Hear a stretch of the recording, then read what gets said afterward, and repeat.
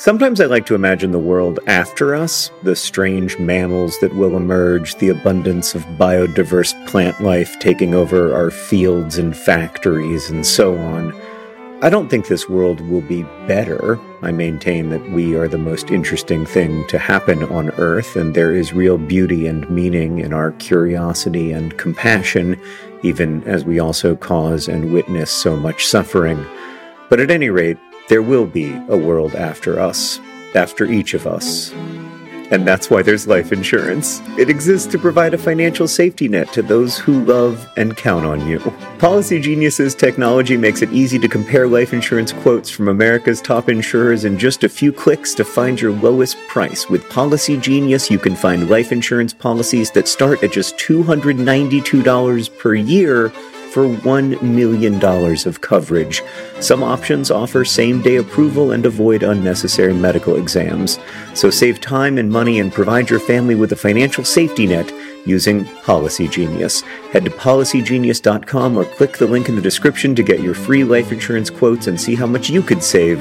That's policygenius.com. Policy Genius, because there will be a world without us.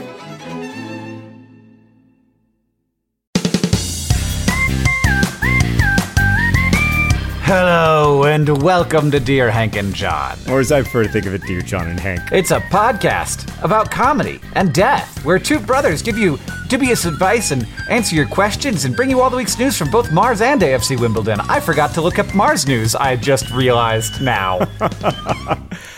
You usually ask me how I'm doing. How are you doing, John?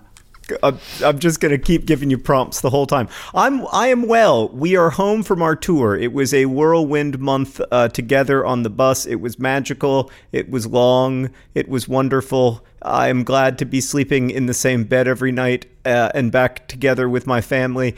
So, Hank, you know what I've been doing the last few days? I've been clearing honeysuckle from my backyard. Honeysuckle is an invasive bush, and I have been clearing it with an axe and a machete, and it feels great. Hank, the good news is there is so much honeysuckle in central Indiana. I might become the, Johnny Appleseed of destroying honeysuckle. I like the reverse Johnny Honeysuckle. Johnny Honeysuckle, that's what they're going to call me. This may be what I devote my life to, because I have found the last 4 or 5 days to be so magnificently clarifying. I have no desire to do anything other than clear honeysuckle from the world. You may be unsurprised to hear that I have been in a lot of meetings over the last 4 days, instead of doing what you're doing.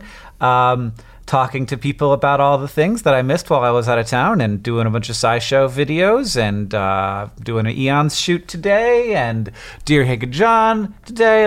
Did our Foundation to Decrease World Suck board meeting this morning, talking about the Project for Awesome and how that's going to go, and talking about Pizza Miss, and talking about DFTPA, talking about VidCon, talking about PodCon, all the things. I feel like if I had a honeysuckle problem in my yard, it would be the worst honeysuckle problem any yard has ever had. Well, good news, Hank. You have a brother who is more than happy to fly to Missoula and take care of that honeysuckle. I won't go to any of those meetings. That all sounds horrible. I am so glad, when I hear you say that, I'm just so glad that you demoted me. I'm so glad to be reporting to you and no longer to be co-boss with you. As my boss, by the way, I need to ask for another week off so I can clear some more honeysuckle. You take all the time you need, John. That's what I needed to hear, and also what I required to hear. Otherwise, I would have quit. Hank, let's answer some questions from our listeners. By the way, I enjoyed doing this on the phone with you. In real life is fun. It's a little intense, though. Especially when there's 1,200 people watching. It's not so much not having you in the room, it's not having all of them. That's so true. Hank, this first question comes from Alice, who writes, Dear John and Hank, my brother-in-law and I have been puzzling over a question for a while now, and I would be very grateful if you could give us an answer. What is the smallest part of the body you can be a doctor in? Tempest Dax Rerum, Alice. That's good, Hank. What's the largest part of the body you can be a doctor in? Let's start there. Well, the way the question was phrased made me think about the movie Inner Space, where people like shrunk down into being tiny people so they could be a doctor inside of someone's body. What's the smallest doctor you can be in a body part? Would be inner space. That's a separate question. Right. The answer to that is inner space. I think the biggest part of the body you can be a doctor in has to be dermatology, right? Like, isn't the skin the largest human organ? Yeah.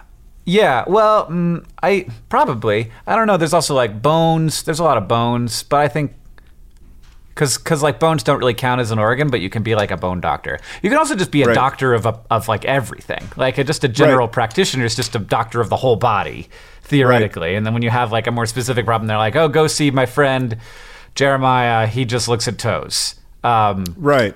Or I would also argue that perhaps the largest part of the body you can be a doctor in is psychiatry because, of course, like, you know, the mind contains infinite vastnesses. Mm-hmm. Right. That might have been too much. No, that's very good. That's good. No, I'm there with you, John. Okay, the smallest part of a body you can be a doctor in, and bear in mind that Hank and I are both MDs. Before all of this YouTube stuff, we pursued our medical degrees, we passed our boards and everything, and then we just gave it all up to read teleprompters.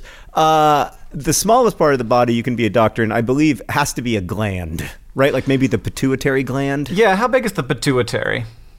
I believe it is the size of a walnut. Pituitary gland size of space fish is the first autocomplete. Well, that is incorrect. It is an endocrine gland about the size of a pea that weighs 0.5 grams in humans. That's very small, and I bet you can be a doctor of the pituitary gland. Do you think you could be like a doctor of just pores? Like I'm a doctor of pores. Pores are very small. Well, but you'd have to be a doctor of one individual pore, which would be weird. Like, I'm the doctor of the pore right, like the one that you always get a zit on right at the edge of your nostril. I'm the doctor of that pore. Please, I need that doctor. Oh, God. It's always right in like zits. in the crease between my nose, where my nose meets my face part, which is weird because your nose is part of your face, but you know what I mean. And it's like right in there, and I don't know why it's like extra irritating there to have. I know what you mean, there. Mostly because I have noticed over the years that you often get astonishingly huge zits right there where you're talking about. Thank you so much. I'm glad at least to know that you're looking at my face a lot, so that's nice. You're welcome. Let's include that entire pause, Nick.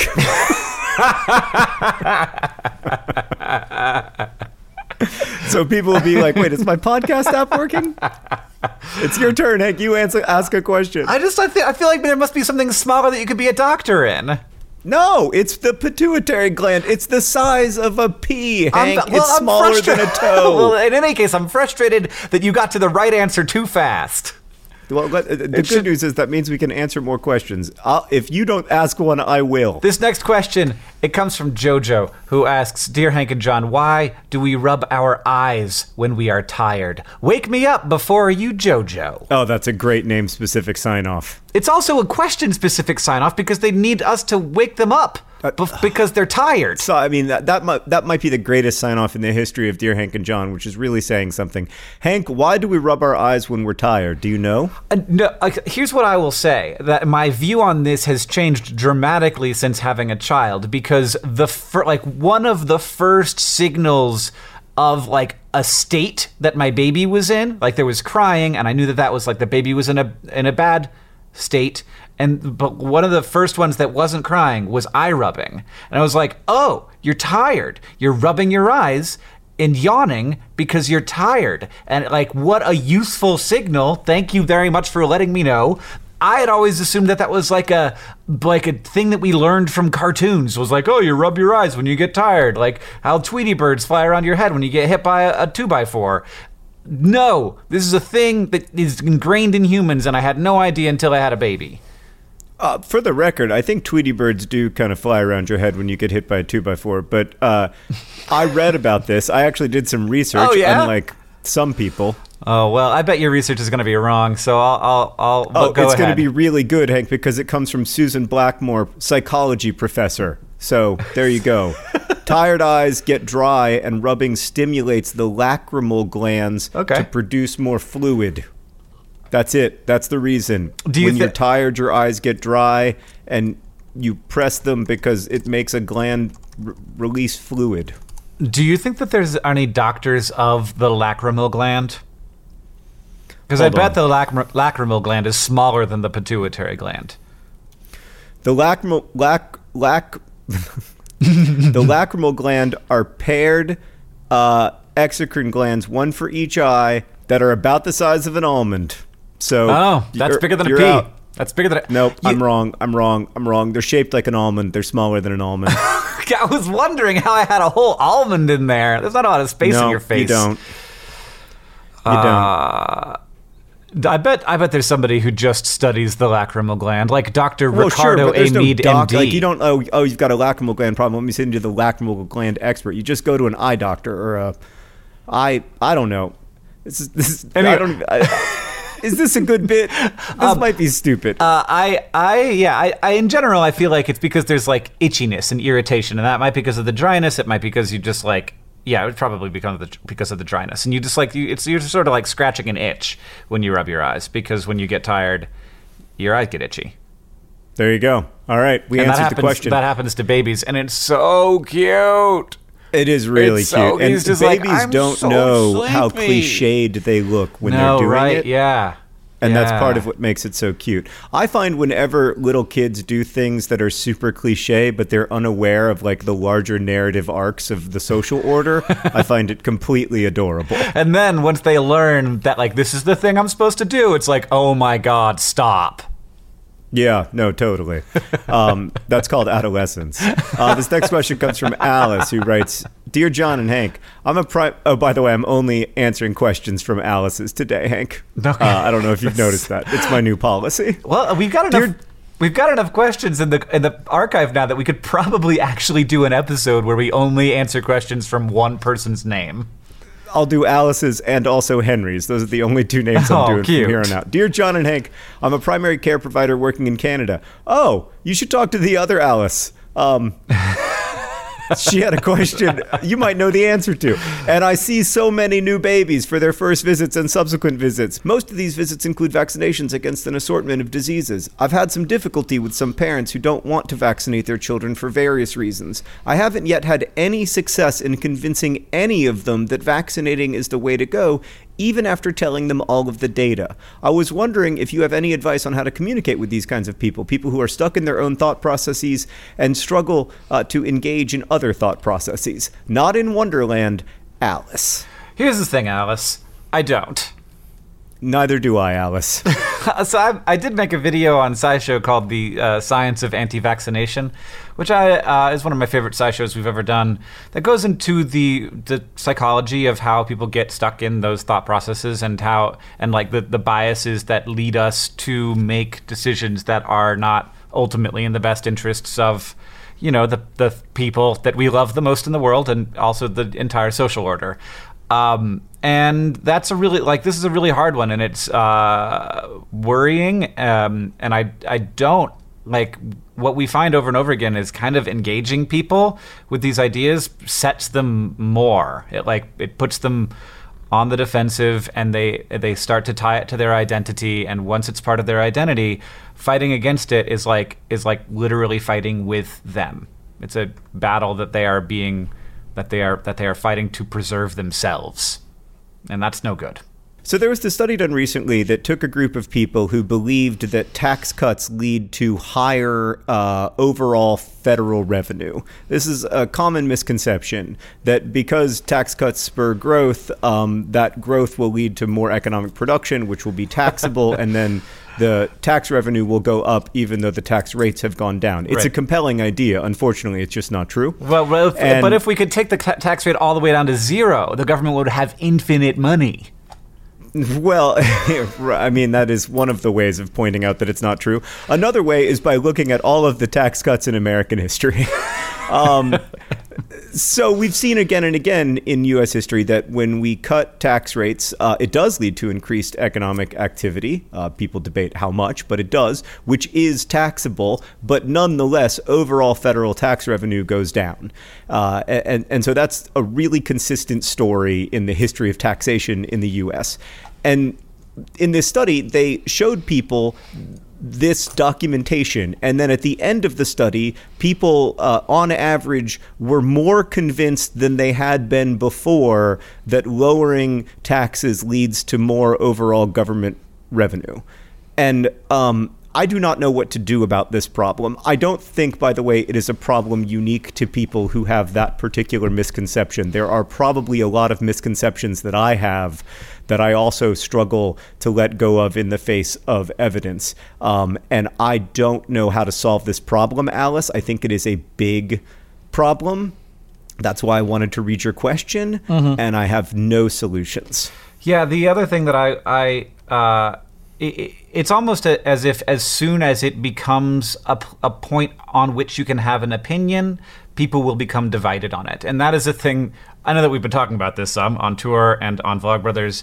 That is part of the thing that worries me about the call to always have an opinion on everything that the social internet, I think, in particular, makes us feel. Because as soon as we sort of establish an opinion, it becomes part of our identity, and it becomes a point of division, and a thing that used to be just vaccines, fewer babies die, these things are good, becomes something that is a sudden political piece of contention that that devalues our opinion of the expertise of doctors, but also phrase the fabric of not just the social order, but the tools that we use to prevent us from getting sick. And we do now see a lot more people, children getting whooping cough and measles and all of these diseases that we just shouldn't have to deal with because we have ways of preventing them. Slightly off topic, Hank. Did you know that I had whooping cough? No, really? Yeah, when I was in college. Huh. No, yeah, I do remember that now. Yeah. I did get vaccinated for it, but the vaccine sometimes wears off. And there was a very small outbreak of whooping cough at my tiny little college. I think it was 6 people. And I was one of the 6. And I can tell you, whooping cough blows. I mean, it's terrible. I would cough until I threw up almost every day for a month and a half. And I would be this is so stupid. And I had 100-degree fever for a month and a half. I was this is the stupidest disease I have ever had. And I've had some stupid diseases over the years. So anyway, yeah, I'm opposed to whooping cough. I just wanted to put that out there. One of John's opinions that he's holding on to. I'm holding on to that opinion. I am opposed to whooping cough. I think it is a dumb disease, and I think it should be eliminated from humans. Hard stop. This next question comes from NJ, who asks, Dear Hank and John, Hank, where do you find your Mars news? How can I find out more about Mars? What websites, books, or magazines should I read? I love your podcast, but mostly the Mars news. Wear sunblock, NJ. Well, thanks for your question, NJ. You'll love my new podcast. It's just all Mars news. No. I find my Mars news in the same places that you find regular news. I got a new phone recently, and it's disturbingly good at knowing what my interests are. So, for example, just because my brother is John Green, it's always showing me the scores of the AFC Wimbledon games. And there's always somewhere on that front page. Sometimes there's stories about shirts because I run a merchandise company, so it knows that I'm into shirts. So recently I started getting news articles about shirt companies or shirt science or. Yeah, soon it's going to be reporting to you what are the cotton prices for today? Yeah, totally. Which would be great. I'd be into that. But yeah, it's also always throwing Mars news at me. So since I got this phone, if I've sort of had an easier time finding the Mars news, it just sort of comes to me when I'm tired of looking at Twitter and I swipe to the left and suddenly I'm confronted with, some bummers, but also usually some Mars news. But yeah, there's a few great science websites out there. Universe Today is one that I go to a lot. Scientific American has always been my favorite science publication, and so I will sometimes go to Scientific American and search for Mars and see if they've got anything for me, but also just go to Google News and search Mars and then get rid of all the stories about Bruno Mars and Mars Corporation, and you're left with stories about Mars. Hank, your disturbingly intelligent phone reminded me of something, which is that there is a pretty widespread conspiracy theory that maybe isn't a conspiracy theory about how our phones are listening to us even when we are not aware of the fact that they're listening to us, and we think of them as being off. And that maybe it's using stuff that we say to target our advertising. So I just want to take this opportunity to say to everyone who's listening to Dear Hank and John, I am really struggling with the question of whether Tide detergent is worth it. Is it really different from generic brands? Are there other forms of laundry detergent like All or Cheer that might be better for my family than Tide detergent?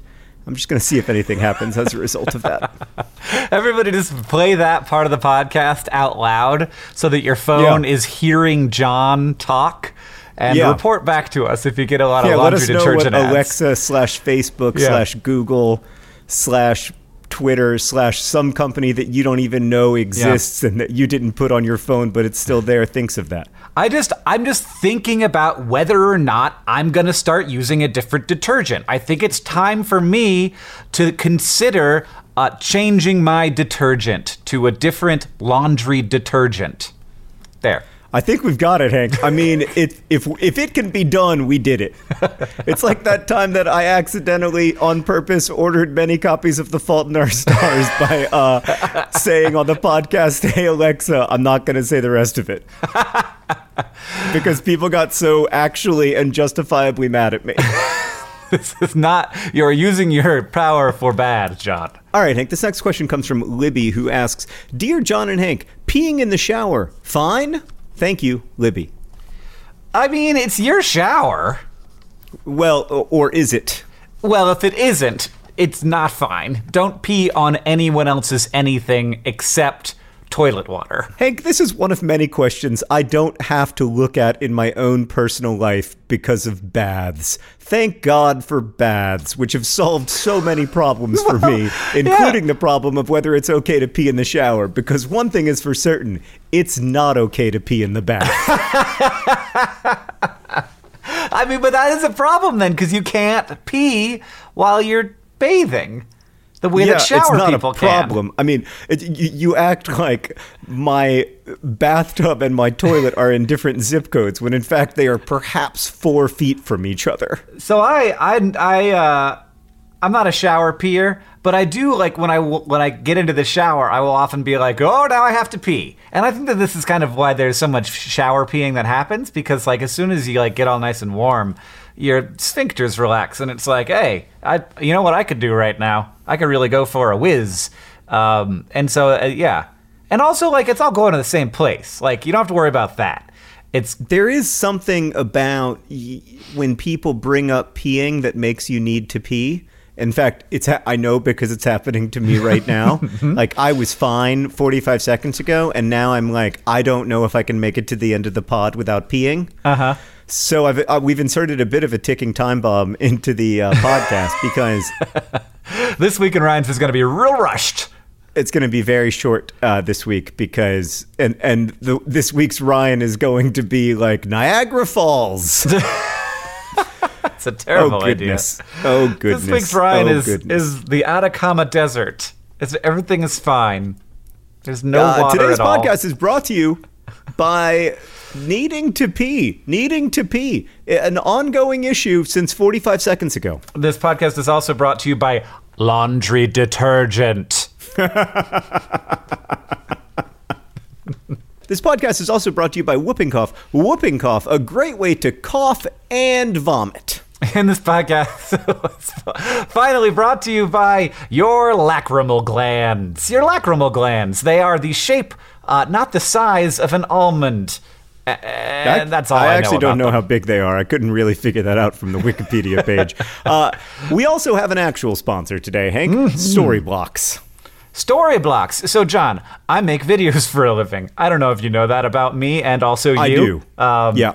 And there's been, since the beginning of us doing that, some various ways to get media to include legally in those videos, and it has always been either very hard or very expensive, and often that leads us to doing things that are maybe a little bit like shouldn't be doing them, like taking pictures that maybe we shouldn't be using. And it is so wonderful to now have a Storyblocks subscription, which I learned about from a different podcast, and have been able to include, for a price that I can afford and that isn't a big deal for me, include great video, great audio, great pictures in my videos.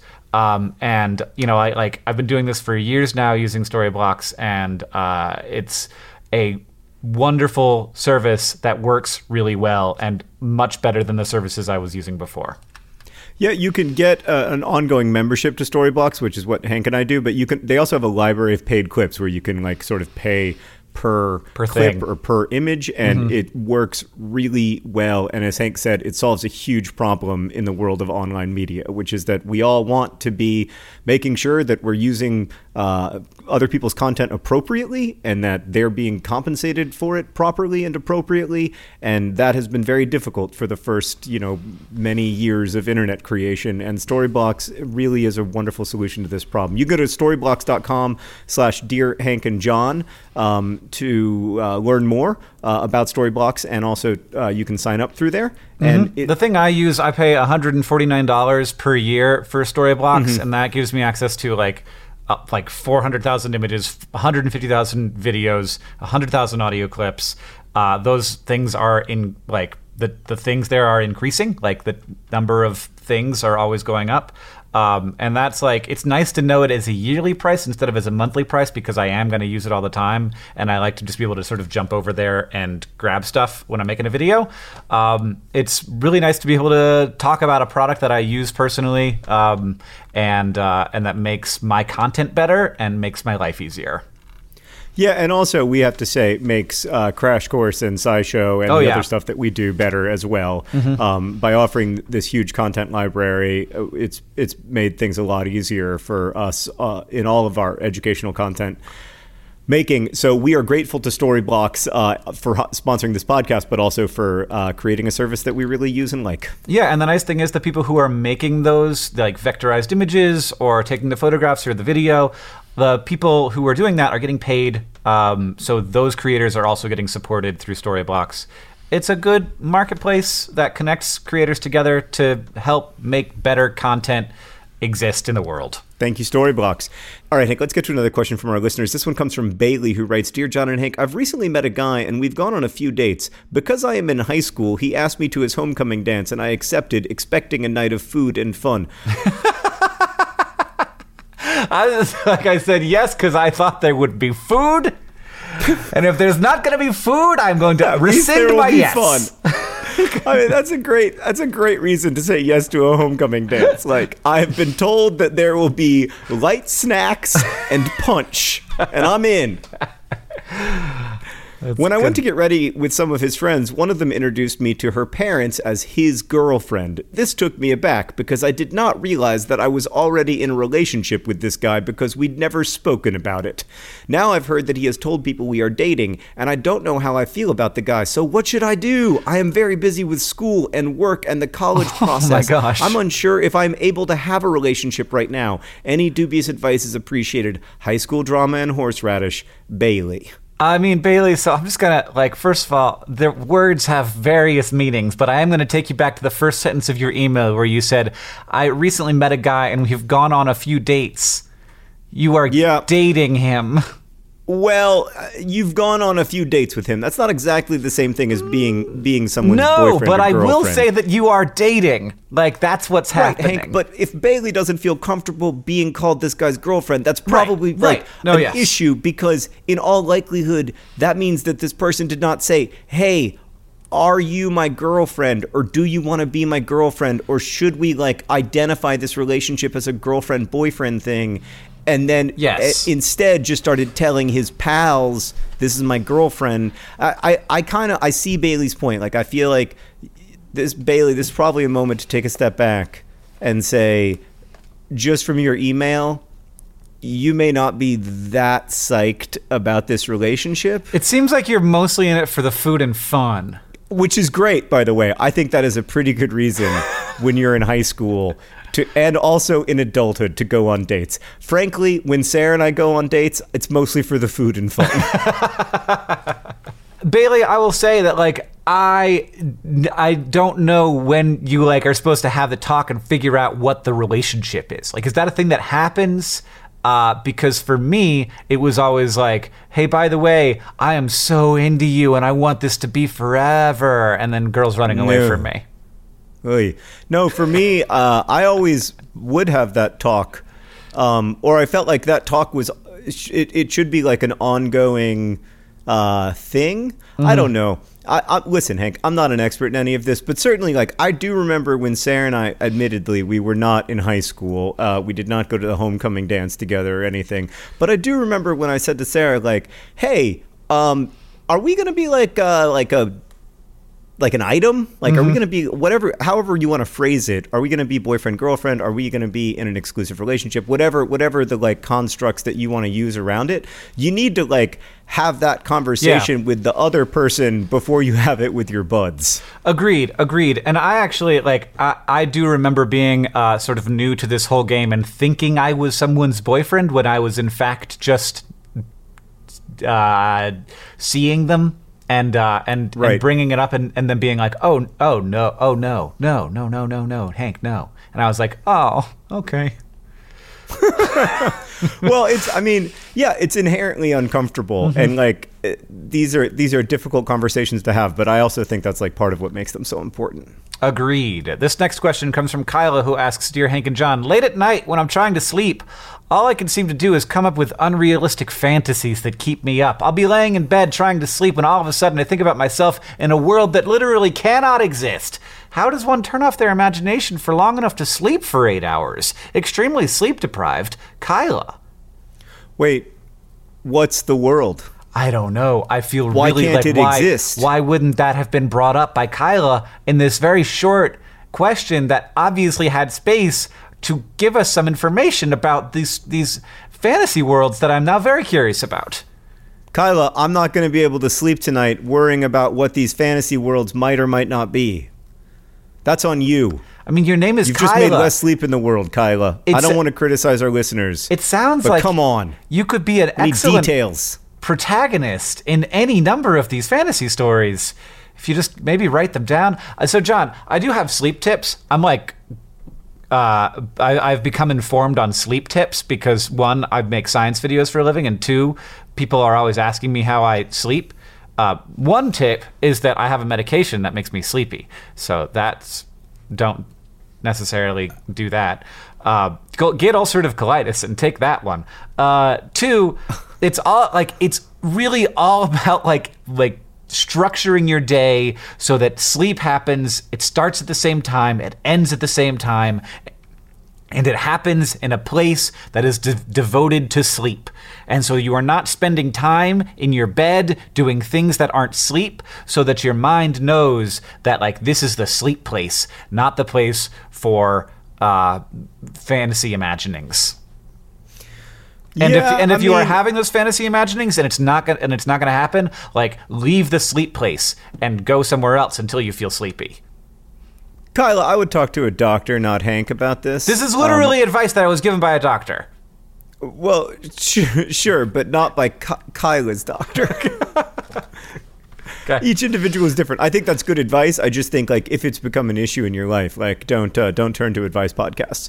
And I do think that if it's something you're really concerned about, it's probably time to talk to your doctor about it, because while Hank's tips are great, nothing stands in for actual medical advice quite like actual medical professionals. John, do you ever feel like that those times in your life when you couldn't get to sleep were actually, like, really useful and wonderful? Like when you got excited about an idea or were creating, a world or a character or something like that? You just laying in bed and you just can't stop working on a problem? Very occasionally, what would almost always happen, or what does almost always happen in my experience, is that I finally am like, okay, I've got to get up and write this down because this stuff is great. This is fascinating. I've finally found my way through to a solution. And then I write it down and I'm like, what is this? This makes no sense. It's almost like this was developed by a tired person who wasn't thinking at all rationally.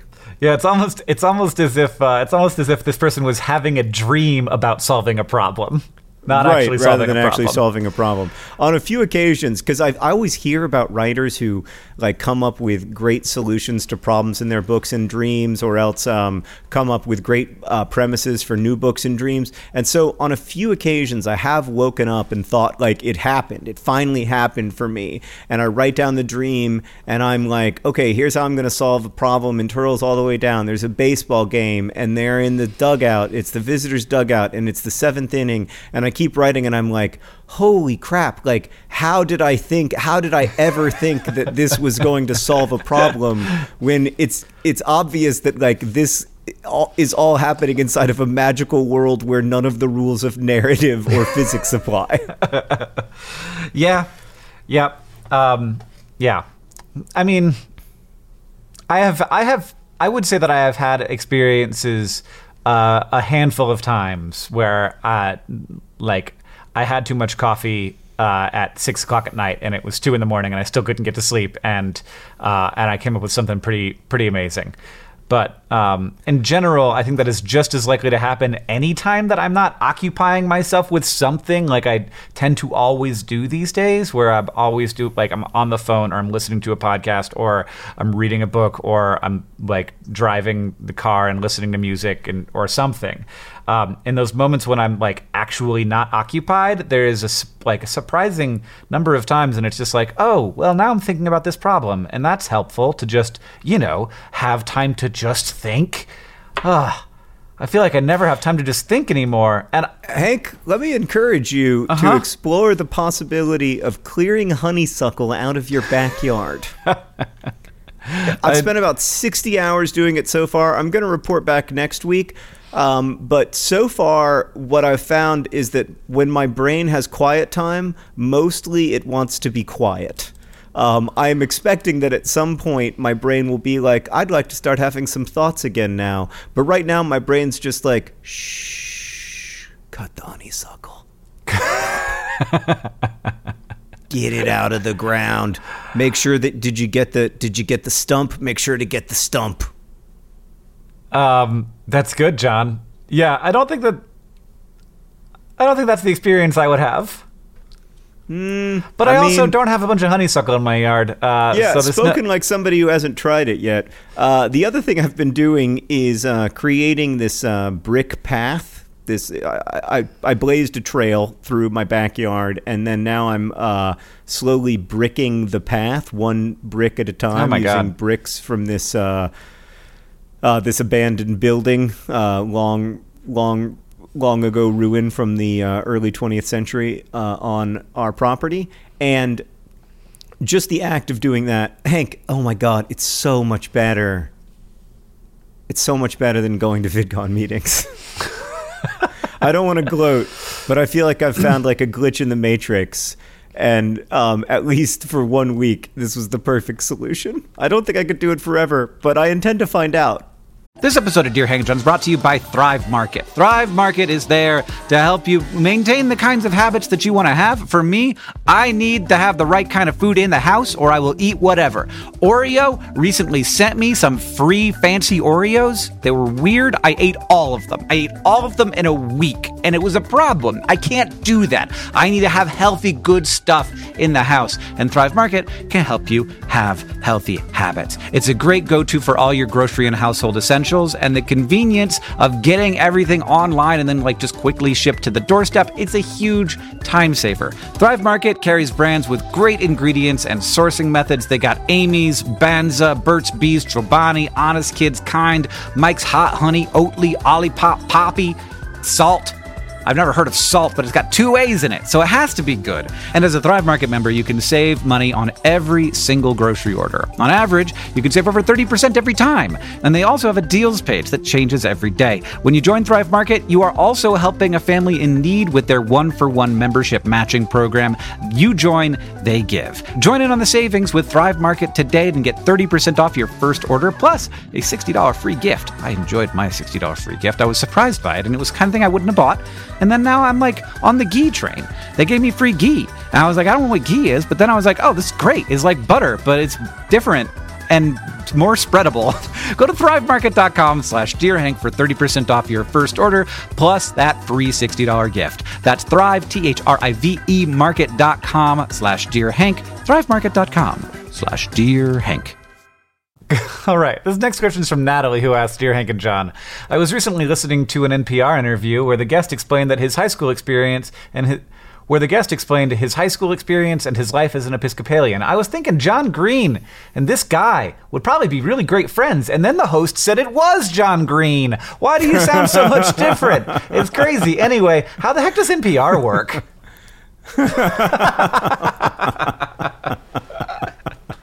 Are there local stations for counties? Is there some headquarters? Congrats on the new book. Congrats on the new book, guys. Yeah, well, so I was on Fresh Air. That might have been the interview that you heard with Terry Gross, which was the most nervous I've ever been.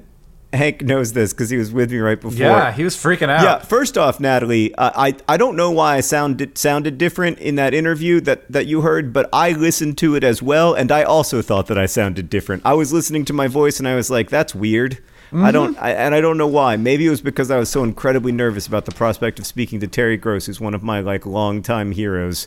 But it was cool. It was a very cool experience being on Fresh Air. By far, the best part was the very beginning when Terry Gross came on the line, and she said, "Are there 2 lines in your book that you got from our radio show?"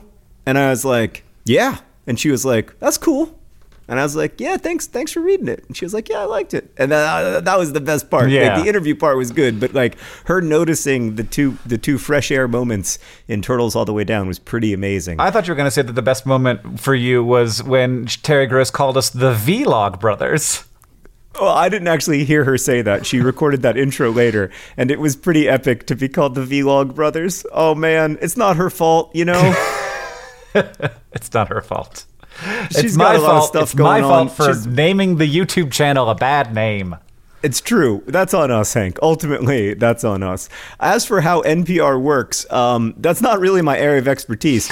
In this particular case, I think I was in Nashville, and I went to the Nashville NPR station, and they had a little studio set aside for me for that hour and a half, and I listened to Terry Gross talk to me on my headphones the same way I'm listening to Hank talk to me now, only it was kind of a much fancier version of the setup that we currently have. I also don't know how NPR works. I'm much more familiar with PBS because we actually work with them, but NPR is, as far as I can tell, funded by mostly its listeners, according to every pledge drive. That's right. So donate to your local NPR station if you enjoy Fresh Air as much as I do. Okay, let's answer one more question before we get to the all-important news from Mars and AFC Wimbledon. This question comes from Magdalene, who writes, Dear John and Hank, as someone who frequents the coffee shop across the street from my school, I've been presented with an issue that only grows over time. Having been diagnosed with anxiety means that I have trouble doing some ordinary tasks, one of them being paying the cashier. I check and recheck that I have the right amount in just a few bills so as not to hold up the line, but this leaves me with multiple coins and change, which over time have built up to an insurmountable amount. Should I continue paying with just bills? What if I hold up the people behind me by using the change? Please help. I don't know how I could possibly do a name-specific sign-off. Magdalene. I mean, obviously, you have a name-specific sign-off. It's Mary, Magdalene. Okay, good. I'll allow it. This is not... I don't understand how paying with coins holds up the line, especially if you have time to get them sorted and ready to go. Because also, you know in advance, Magdalene, how much your coffee order is going to cost, right? You've probably ordered the same thing. You've done this before. Yeah, tax hasn't changed. Right, so you know it's going to be $2.58. So what I would do, I totally sympathetic to your concern about holding up the line. It's something that I worry about too. But what I would do is just get those 8 quarters, 5 dimes, 1 nickel, and 3 inexplicable pennies out. Have them in your hand. Try to organize them as much as you can by shape and size. Actually, you know what? Don't use the pennies, Magdalene. Just get 260. Get 8 quarters and 6 dimes and hand it over and say, that's $2.60. I do not need change. Thank you. Well, and then you leave your tip in the tip jar, additionally. And if they give you the 2 cents, you can put that there too, which is what I do with every penny I ever receive. That's actually a better solution, Hank. Over time, Magdalene, the way to get rid of your change is $1 at a time, put it in the tip jar. Yeah, that is also a great way to do it. There's also places that will take your change and turn it into dollars for you. They're called banks. Don't use the Coinstar machine. That's a racket. They take a big percentage, and the bank will do it. You just have to. My favorite thing I do. So John, I have a secret. I have a secret, embarrassing secret, and people didn't get to hear my other embarrassing secret, and they never will. So I want to tell you this embarrassing secret because it's pretty embarrassing, and I don't think anybody knows about it. Okay. So Coinstar machines, they have this little tray that you dump all your change into, and it's got a slot. Then there's little holes in it, and in America, the hole is just smaller than a dime, so a dime can't fall through it, but other stuff can. So like that stuff doesn't end up in the machine. And one of my secret joys in life is to put my head into a Coinstar machine and see what has fallen through the dime holes. And just put my head in there, and I'm like, ooh. And that is not even within 12 orders of magnitude of the most embarrassing thing about you. I agree. But it's something, right? Just Hank Green sticking his head into the Coinstar machine? Because you got to get your head in there. You can't, see it from outside. You have to, and it's like a whole grocery store's around, and I can't help myself. I'm going to put my head in the Coinstar machine now. I think it's fine. I actually have a bigger concern than the Coinstar head issue, which is that I think that you just referred to yourself in the third person, and that can never happen again. I was being the people around talking about me.